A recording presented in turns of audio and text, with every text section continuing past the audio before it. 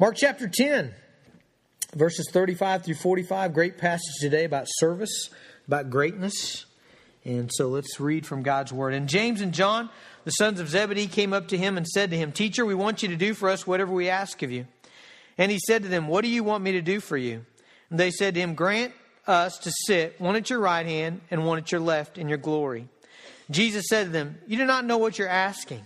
Are you able to drink the cup that I drink, or be baptized with the baptism with which I'm baptized?" And they said to him, "We are able." And Jesus said to them, "The cup that I drink, you will drink, and the baptism with which I'm baptized, you'll be baptized.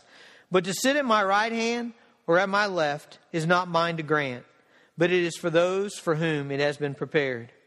And when the 10 heard it, they began to be indignant at James and John. And Jesus called them to him and said to them, "You know that those who are considered rulers of the Gentiles lord it over them, and their great ones exercise authority over them. But it shall not be so among you. But whoever would be great among you must first be your servant. And whoever would be first among you must be slave of all. For even the Son of Man came not to be served, but to serve, and to give his life as a ransom for many." Father, we thank you for your word. And most importantly, God, we thank you, Jesus, for your service to us.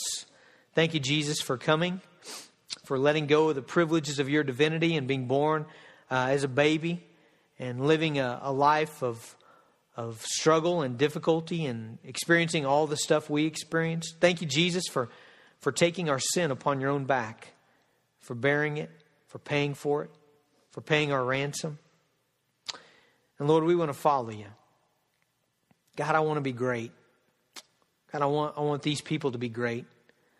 Great not in the world sense, but great in the kingdom. And Lord, teach us how to do that. Father, we ask it in Jesus' name. Amen.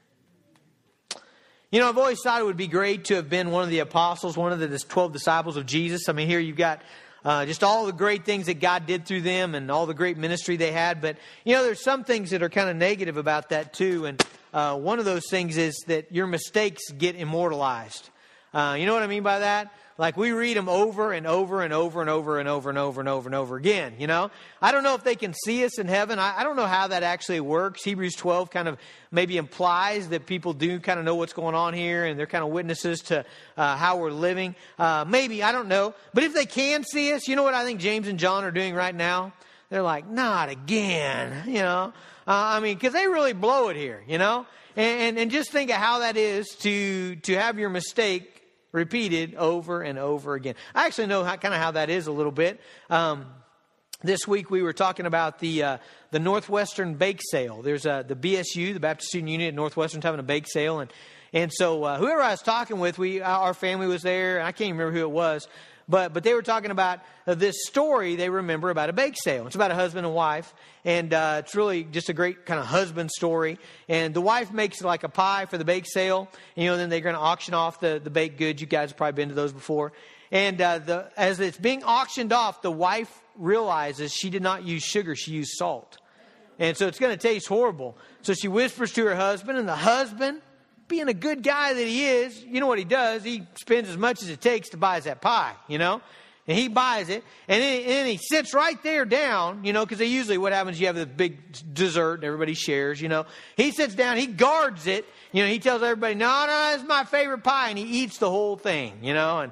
And you know, I don't know, the story goes, anyway, it goes that, you know, he had to go outside and relieve himself a couple times, you know, because he, you know, just to choke down that thing, but he did it for his wife, you know. And well, I knew what was coming. I knew it was coming because there's a story that's like urban legend in our family. It's actually true. But, you know, it's just kind of one of those things that's repeated over and over again about us being newly married. We were in college. We had a Bible study. And there was a birthday party for one of the Bible study leaders. And so my wife, we were one of the few that lived in an apartment. We had an oven. So my wife baked a cake and brought it to the Bible study. And everybody was eating it. And I popped off. I didn't mean to. I didn't mean to hurt or anything. But I just said, you know, I made a comment about the cake being dry. I said, it's a little dry, honey, or something like that. And it hurt her feelings, and it's terrible. And that thing's been retold 1,000,000 times, you know. So this bake sale thing's going, you know, it's happening. They're talking about this guy, you know, who who saves his wife's honor, by eating the whole thing. And I'm thinking in my mind, red velvet cake story's coming, And I thought I dodged the bullet, 5 minutes passed, and I thought, man, I made it through. That thing's finally dead. And one of the kids is like, hey, Dad, you remember that's kind of like that baked that time you did that about that cake Mom did. Tell that story, Mom. It's like, golly. That's got to be the way these guys feel, I mean, because they blew it. They just did. There's no way around that. They blew it, okay? Jesus is telling them, in verse 33 and 34, we didn't read this, but Jesus is telling his disciples how he's going to be condemned to death and delivered to the Gentiles, and they're going to mock him and spit on him and flog him and kill him. In verse 34, after 3 days, he's going to rise. He's telling them, I'm going to the cross. And what are these guys doing? These guys are jockeying for position. They're trying to get ahead of the other disciples so that they can be first in line, so that they can be better than everybody else. They can be more powerful and seen as greater. And they're just completely missed the point of the cross, okay? And so most sermons on this passage are about James and John, kind of their pride and their arrogance, and they're missing the boat about service and humility. But because I know how these guys feel, because of the red velvet cake story, you know what I'm going to do? I'm not going to emphasize that. I'm going to emphasize what they did right, okay? And then we're going to go ahead and talk about, the passage. But there's some things they did right here, okay? Let me share some of those with you. Number one, you know what they did right? They knew that Jesus was going to be glorified. They knew that Jesus was going to sit on a throne. That's something, isn't it? Let's give them a little bit of credit here that these guys realize, you know what? Jesus is going to be king. He's going to rule over all. And I want to be close to him. I want to be in this kingdom. And here's what I really believe is going on in their hearts. I really believe, even though they were wrong about how they did it, even though they were wrong about what it meant, they wanted to be great in the kingdom of God. And friends, I think that is a good thing, okay? I think that's a good thing. Now, again, Jesus rebukes them for a couple things they got really wrong. Number one, they completely don't understand the cost of greatness, okay? You know what they think greatness is? They think greatness is getting first in line, okay? Have you ever seen people that are really good at that?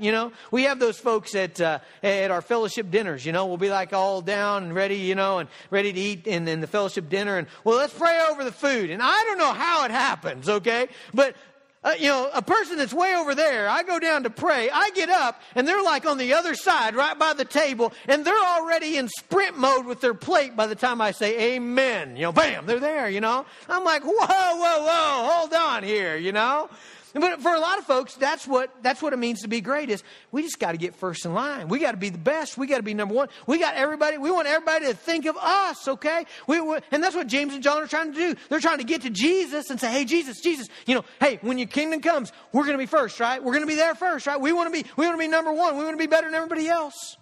They even brought their mom. Isn't that embarrassing? If you read the story in Matthew, they bring their mom. It's shameful, Salome was Mary's sister, so they bring the mom card, They're gonna play on Jesus' emotions for his mom. Here's your sister, or your mom's sister, your aunt. She wants this, Jesus. These guys, okay, they really messed up about how you go about being great, but they did want to be great, okay? Now, they also messed up in what does it mean to be great, okay? What does it mean to be great? They didn't get that either, okay? But listen, I want to emphasize this. It is a good thing to want to be great in the kingdom of God. And I believe that Jesus even teaches that here. If you'll notice verse 43, he says, but it shall not be so among you, but whoever would be great among you must be your servant. Do you see that? Whoever would be great among you. Now, what does that imply? Okay? Whoever would be great among you, and then Jesus goes on to teach about how to do it. Okay? So if Jesus is saying, if you want to be great, this is how you do it. This is how you do it. Obviously, that's not wrong, is it? It's not wrong to want to be great in the kingdom of God, in God's way. Okay? Because he says, whoever would be great must be your servant. Jesus would never teach us to do something that was wrong.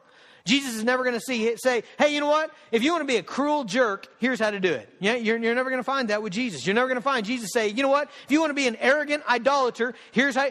Jesus doesn't do that. So when he says, whoever would be great among you must be, and he tells us how to do it, it must be right and good for us to be great. And here's what I would tell you. I think it's wrong not to want to be great in the kingdom of God. Okay? Now again, how do you define greatness? Well, if you define greatness as being first, if you define greatness as being looked up to, the spotlight's on you, you're pushing everybody around, you're calling the shots, you're ordering, everybody's catering to you, okay, bad. All right, that's the world's idea of greatness. But listen, if your idea of greatness is, I want to do something for Jesus. I want to be a contributor. I want to make an impact on the kingdom of God. I want to influence people toward Jesus. I want to influence people to glorify Jesus. I want to make a difference. I want my life to count for something. That's good, okay? That's good. And you ought to want that.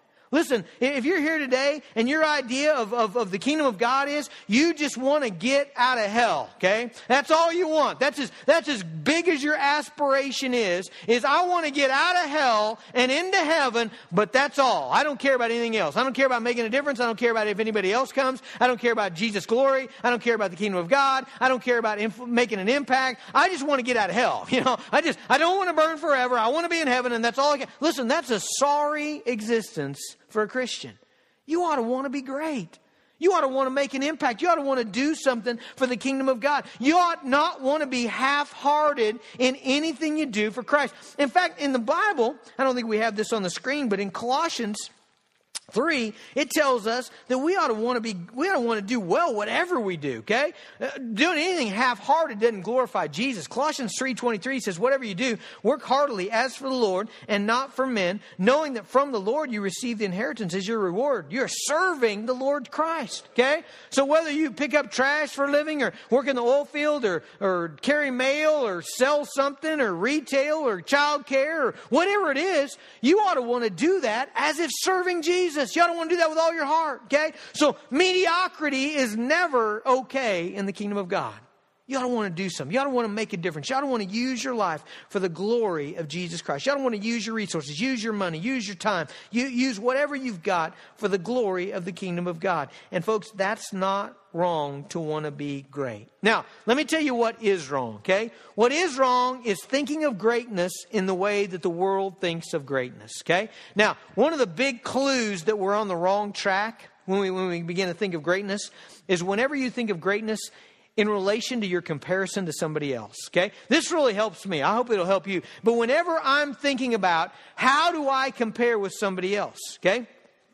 Whenever I'm comparing myself to somebody else, comparing my church to somebody else's church, comparing my ministry to somebody else's ministry, comparing my finances to somebody else's finances, comparing my appearance to somebody else's appearance, whenever there is comparison involved, it's shot, okay? It's shot. I mean, we're on the wrong track. We're thinking of it in the wrong way. We've blown it already, okay? So it should not be a comparison thing. We should not want the spotlight on me. We should want the spotlight on Jesus, right? That's how you know you got the right view of greatness is I don't want the spotlight on me. I don't care how I appear in comparison to other people. What I want is a spotlight on Jesus Christ. And so whenever we begin to think about competition, we're on the wrong track right away. Whenever we're comparing ourselves to other people. In fact, listen to what Philippians says about this. By the way, we're going to be in Philippians a lot. It's a great book on service, and so we're going to be referring to it. Well, Philippians 2, 3, and 4 says, do nothing from rivalry or conceit, but in humility count others more significant than yourselves. Let each of you look not only to his own interest, but also the interests of others. Notice what it said there. Do nothing from rivalry. What's rivalry? Well, have you been watching March Madness? Yeah. Rivalry is competition, right? It's I want to be better than you. I want to be seen as better than you. I want to be exalted as I want you down here and me here. I want you to owe me. I want you feel obligated to cater to me and do what I say and listen to me and serve me. I want you here and me here. Okay? That's what rivalry is. And anytime there is that, it blows greatness. Okay? You've missed it. In fact, you know what you do? You damage the kingdom of God. Let me tell you, that sort of thinking in marriage, that sort of thinking in your work, that sort of thinking in your neighborhood, in your friendships, in your family, it will destroy relationships and will destroy you glorifying Jesus. Notice what happens here. Go back to Mark here. Mark chapter 10. What happens with these other guys? Okay, so James and John, they get first in line. And they're having the conversation. The other 10 hear about it. Look at verse 41. And when the 10 heard it, they began to be indignant. What does indignant mean? They are ticked off, right? They're mad at James and John. Why? Because James and John are trying to exalt themselves over them. And let me tell you, anytime this occurs in marriage, anytime it occurs in a church, in a family, I'll tell you, there's going to be strife. Anytime greatness is seen as exalting oneself over another, being better than. You stay in your place. I see you as down here. I see me as up here. Man, anytime that happens, it's going to be bad. In a marriage, you know what I see in a marriage? A lot of people have invisible scoreboards. Did you know that? They have scoreboards in their marriage, okay? And it kind of goes like this, you know? It goes like, well, you know what? I did the dishes. I cleaned the bathroom. I run the kids. I was nice to you. I was kind to you. I got you coffee in the morning. I did this, this, and this. Honey, I've got 12 points today. Notice your scoreboard, sweetie. You've got 0. Okay? We have a hard time seeing the other scoreboard, by the way. We don't see it at the right angle. But a lot of people, that's the way they think of their marriage. And so then you know what they start doing? They start withholding. They go, well, you know, I ain't doing no more for you. You know why? Because you got 0, I got 12. You owe me. You see what we're doing? We're exalting ourselves. We're putting ourselves in places. We're comparing. And you know what that does to a marriage? That means you're going to be in to see me pretty soon, probably, okay? That's no good. You know what it does in a church? Same thing. You know what it does in a workplace? Man, some of you bosses, some of you guys manage. What happens when your employees start doing that? What, man, it's a disaster. When they start comparing who's this and who's that, and who did more. And you know what's interesting? You know what I found? Most of the people at Lincoln Avenue, they do everything at their workplace and everybody else does nothing. That's my informal survey. When I talk to people, that's mostly what they say. I'm thinking, man, if it wasn't for us, this town's shut down. Nobody else does nothing anywhere. Sad deal. So what do we need to do? You know, we need to begin to see our identity differently.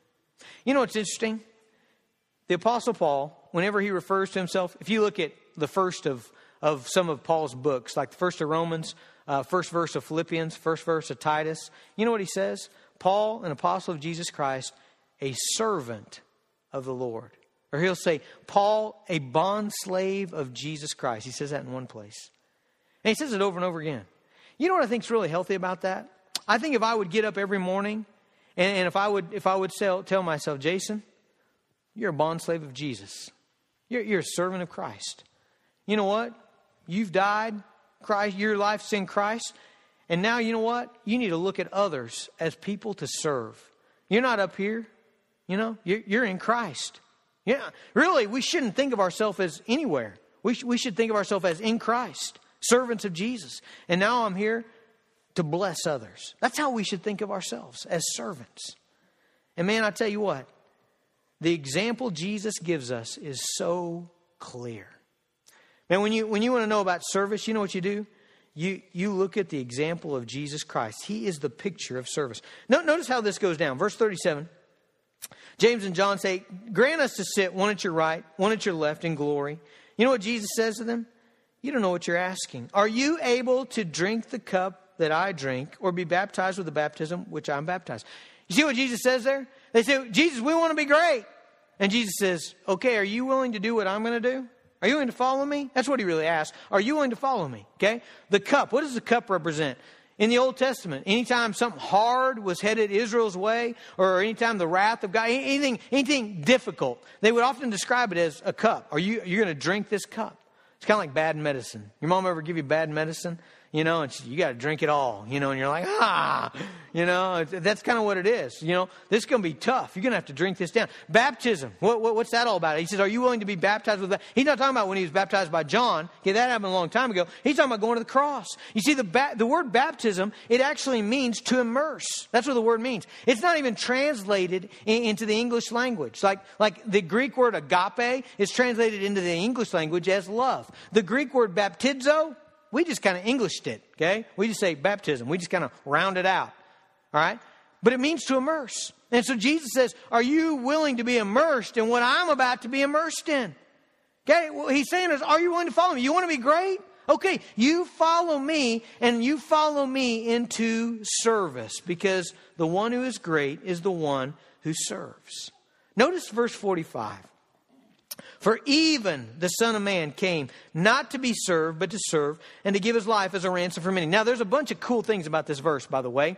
This word ransom, we'll talk about it here in a minute, but it defines what Jesus did on the cross, okay? But the word I want you to focus on right now is the word even. You see that little word? Now, you might think, well, man, it's not very important. You could actually say the verse without it, you know? For the Son of Man came not to be served, but to serve, and to give his life as a ransom for many. That works, right? But even is a very important word there. You know why? Because if anybody deserved not to serve, but to be served, is Jesus, right? You know why you got breath in your lungs right now? Because Jesus said it was okay. That's what the Bible says. Colossians 1 says that's what it says. You got breath because Jesus says okay. You're alive because Jesus says okay. You got a family if you have a family because Jesus says okay. You know, everything you've got, your business, your industry, your money, your house, your comfort, your health, everything you have because of Christ. And He comes down and if anything, if anybody, He deserves to be served. What does He do?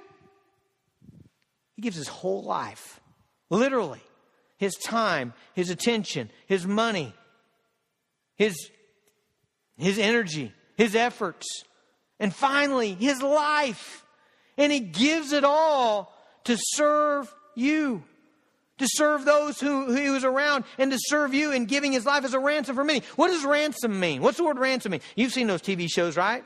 Some thugs, they kidnap some little girl or some wife or whatever, you know, some guy. They kidnap them and they've got them in a warehouse somewhere and they got a gun to their head and they make the phone call and they say, look, you know, if you don't pay this amount of money, you know, this guy's life, this person's life is ending. We're going to kill him. We're going to destroy him. Right? And so they have to pay a ransom. They got to pay an amount of money to buy back that person. Hey, that's a pretty good picture of what Jesus did. You were a slave. The wrath of God was pointed at your head. Okay? Death was coming for you. The grave was coming for you. Payment for your sins was coming. What did Jesus do? Jesus pays a ransom. He pays a ransom with His own life. Okay? And so if anybody deserved to be served, it would be Jesus. But Jesus comes and pours His entire life out that you might be bought back from your sins. Now, you know what that word even means? That means that I can never rightly get up and say, well, I deserve to be served. If Jesus didn't deserve, if Jesus, he did deserve, but if He didn't demand to be served, man, what kind of person am I to demand to be served? What kind of person am I to look over and say, hey, you know what? I'm this, you're that. You better treat me a certain way. If you don't treat me a certain way, then I tell you what, you know, here comes wrath. Man, do I have any right to put myself above Jesus? To do what Jesus wouldn't do? I think not. I think not. Even the Son of Man. So what did Jesus' service look like? What did it look like? Well, this is really good. By the way, listen up here because we're going to bring these same things. What I'm about to say about Jesus, because what does it mean to be a servant? Follow Him. Okay, He's going to show us. Okay, so we're going to look at these things. 3 things. What does it mean to be a servant? And then we're going to come back and we're going to say, okay, how do we do that? How do we follow that? What's that going to look like in our life? Okay. First thing He did was He humbled Himself. Okay. I wish we had a whole nother sermon just to talk about humility. Okay. Because humility is just really at the heart of service. But let me show you how Philippians describes Jesus' humility. Philippians 2 verse 6. I'll start with verse 5. Have this mind among yourselves, which is also in Christ Jesus, who, here's what Jesus did, who though He was in the form of God, did not count equality with God a thing to be grasped. Okay? See the fist? Grasp. But made Himself nothing, taking the form of a servant, being born in the likeness of men. What's that verse say? That verse says that Jesus is God. Okay? And He's existed as God from eternity past. And He had in His hand all the privileges of divinity. All the privileges of being God. Okay? He had that right here in His hand. He deserved all of that. He deserved never to suffer. He deserved never to be mocked. He deserved never to be spat upon. He deserved never to be crucified. He deserved never to have to mingle with the dirt and the filth and the mess of humanity. He deserved all the privileges of divinity. But you notice what it says? Those in the form of God, He did not count equality with God a thing to be grasped. But what did He do? He did this. He let go of that stuff. And He came in the form of a man. And He humbled Himself. He's born in a barn with the stench of manure everywhere. And he was raised in poverty, on the run, He was mocked. He was slandered. He was criticized constantly. He was beaten, flogged, spat upon, and crucified. Let it all go, didn't he? Okay, so he humbled himself. And then how did he live his life? Well, very importantly, he lived his life meeting the needs of others. What was Jesus' ministry like? What was it? Well, he fed people, right? He healed people. He loved people. He prayed for people. He taught people. He raised people from the dead. Made the lame to walk, the blind to see, the deaf to hear. I mean, it was a constant life of meeting needs, wasn't it? Remember the stories we've gone through in Mark? Do you remember the one where he feeds the people and he heals them all day long, way into the night? And then he goes off in the middle of the night just to spend time with his Father and pray. And then they go across the lake. And by the time they get to the other side of the lake, the crowd has circled around. And they're all there saying, give us more. What does Jesus do? Remember? He had compassion. And he gave, and he gave, and he gave. He met practical needs. Okay, so it starts out with he humbled himself and he let go of his position and his privileges. Number 2, he met practical needs. And number 3, he carried our junk. Okay, junk's not a theological word, is it? But I like it, okay? I like it because junk implies he carried our sins, all right? That's what Isaiah 53 says, is that he carried our iniquities, okay? All of your mess, all of your pride, all of your filth, all your stinking, wretched sin, Jesus put on his back and he carried it to the cross and he died and he paid. He suffered for all of that. But even in his ministry, he was constantly bearing burdens, suffering, struggling, carrying the junk of other people. That's what it looks like to serve. Mark chapter 10. Shall not be so among you. This is verse 43. Whoever would be great among you must be your servant. It's a word that means to render useful service to others. Whoever would be first among you must be your slave. That's an even worse word. It means to forfeit your rights and to serve any and all. Okay, so if Jesus tells us, if you want to be great, come on. Are you able to drink this cup? You able to follow me in this baptism? You want to be great? Be a servant. You want to be great? Be slave of all. You want to be first? Be a slave. Okay, all right, if we just look at Jesus' ministry, then what's that going to look like for us? Well, first of all, it's going to look like humility, okay? Now, what do we got in our hand? Honestly, just to be God honest, not much. Okay? What do we deserve? What privileges do we have? What have we earned? Not much. But here's the better question. What do we think we have in our hand? Oh, a lot, right? We got, I mean, come on. What do we think we got here? A bunch, right? We think, by golly, people better treat me right. People, when I go to the restaurant, that waitress, she better get it right. She don't get it right, she's going to get my scowl, you know. I've been eating with some of you. Come on. That's not what we think, huh? We think people better treat me right. People better not. They better not treat me lowly. That's what we think we got in our hand. Right? I deserve this. I deserve that. What do we got to do to serve? It's really hard. We got to let that go. We got to do what Jesus did. Now, Jesus did it just like this. You know how we do it most of the time? It's kind of like, have you ever seen like a 6-9-month-old little baby when they get like a cricket or a June bug or something? And they're like, man, this is the tastiest thing ever. It's going in, you know. And the mom grabs. Have you ever seen that? And the mom tries to pry it open. And all of a sudden, this little baby has superhuman strength. The mom's like, you know. That's what we do a lot of times. Man, I deserve. We got to let that go. We got to say, no. Really, here's what I deserve, hell. Do I deserve everybody to treat me right? No, not really.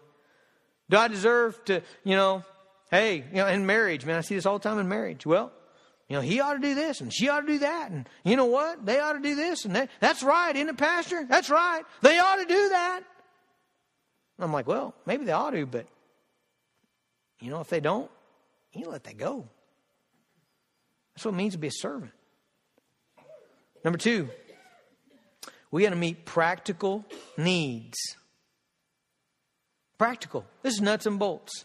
This is stuff you ought to be able to point to in your life.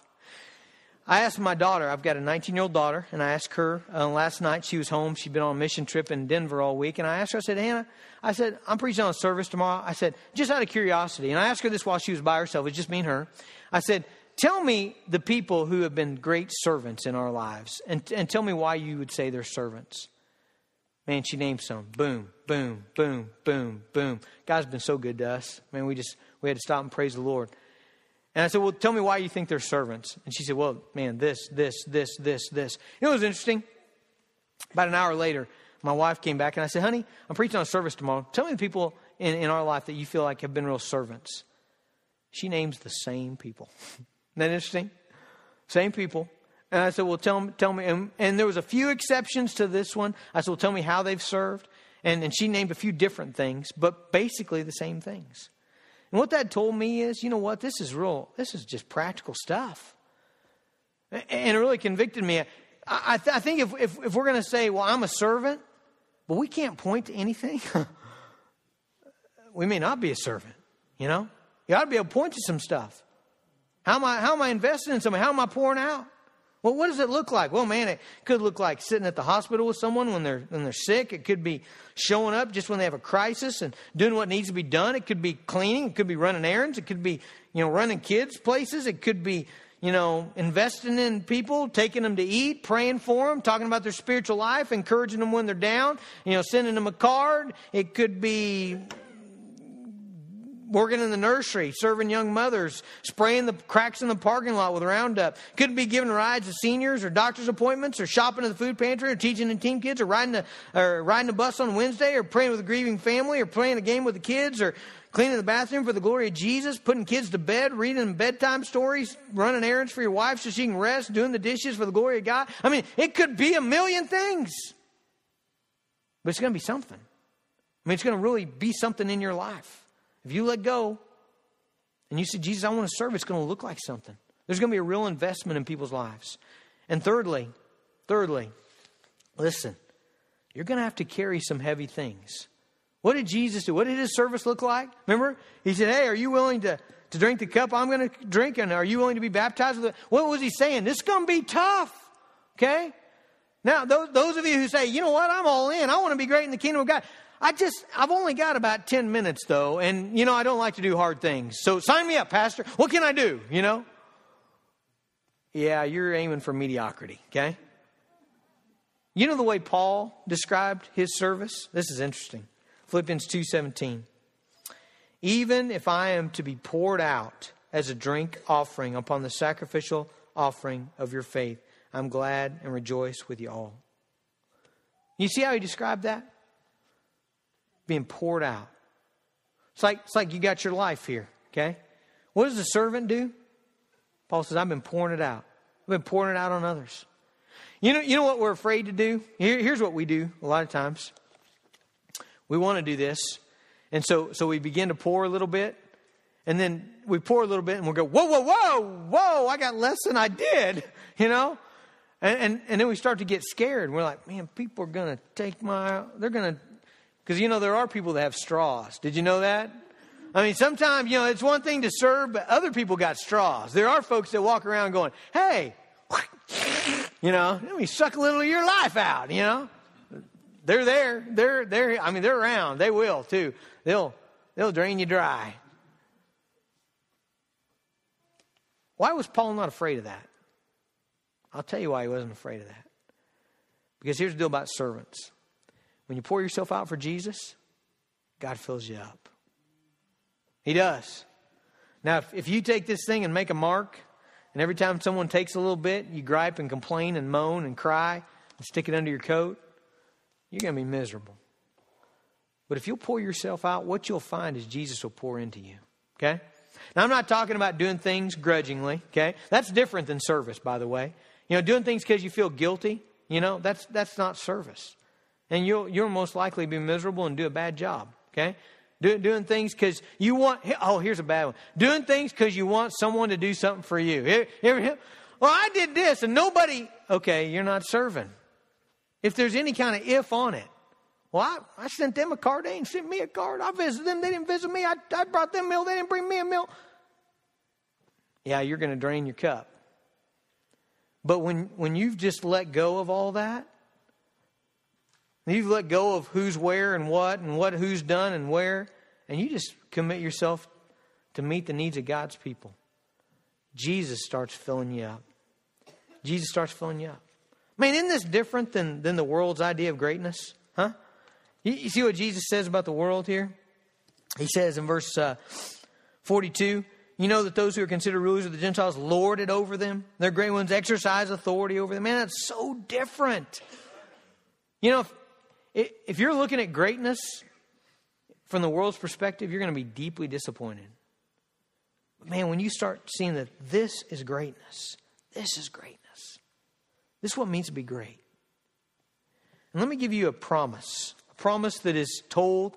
I'm only going to read one verse, but if we took the time, I could lead you to 20 easily, by memory probably. Listen, 1 Peter 5:6. Humble yourselves, therefore, under the mighty hand of God, so that at the proper time He may exalt you. Humble yourself. What does it mean to humble yourself? Everything we've been talking about. Humble yourself. Why? He may exalt. When? When, Pastor? When's He going to exalt me? At the proper time. Well, what's He going to do? Is there going to be a cash reward for this deal? I don't know. But here's what I know. Jesus never disappoints. Believe it? Jesus never disappoints. Humble yourselves under the mighty hand of God, and He'll exalt you. So what can a servant do? A servant can say, I want to follow Jesus, and I'm going to trust that just as Jesus was exalted after His service, that God will take care of me as well. In fact, some of you, by the way, if you've ever been to me for depression, one of the things I tell you, and again, I got to qualify this. Sometimes people need medicine. Sometimes people need counseling. Sometimes people they got garbage in their past. They got to get out. Sometimes people got sin in their life they got to repent of. But one of the keys to depression, one of the keys to joy is being a servant. Isaiah 58. Man, I love these verses, okay? Read the whole chapter if you have time this afternoon. But let me read you a couple verses. Isaiah 58:10.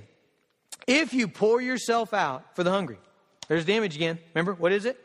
You pour yourself out for the hungry. Okay? So what do? People got needs.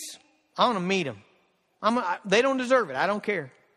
I'm thinking about others. I'm living for the glory of Jesus. If you pour yourself out for the hungry, if you satisfy the desire of the afflicted, then shall your light rise in the darkness and your gloom be as the noonday. You ever got gloom? You ever got darkness? You want the sun to shine in your life? Start pouring yourself out for other people. Verse 11, and then the Lord will guide you continually. He'll satisfy your desire in scorched places, make your bones strong. You'll be like a watered garden, like a spring of water, whose waters do not fail. Isn't that beautiful? You thought I was just making that stuff up about God fill you up, didn't you? Some of you did. You thought oh, that's a clever little sermon deal. It's right there. 3 or 4 times. Make you like a watered garden. God be watering you. Don't you want God to water you? Yeah. Listen, God's not going to fill up your full stagnant cup, okay? You got this thing in your coat and you've had it here for 20 years and you're not pouring any out because you're going to save it all for you. God's not going to pour any in either. Pour yourself out. Be great. Man, I want you to be great. I want to be great. What does it mean to be great? It means you be a servant. You be like Jesus. You follow Him. Do what He did. Trust God like He trusted God. And pour yourself out. Real ways, practical ways. Don't just say you're going to do it. And you can't point to anything. No, do it. Trust Him and do it. Let's pray. Father, I thank you, Jesus, for serving us. I thank you, Jesus, that you gave your life as a ransom for our sins. Thank you that you carried us. Thank you that you bore our burdens. You bore our sin. Thank you, Jesus, that you give us life. And Lord, I pray that as you have served us, God, that we might serve you, that we might serve others, that we might let go of our privileges and our position, and that we might just bring glory to your name by pouring ourselves out for others. God, give us energy to do that. Give us initiative. God, give us the will, Father, to serve others. Father, we ask it in Jesus' name. Amen.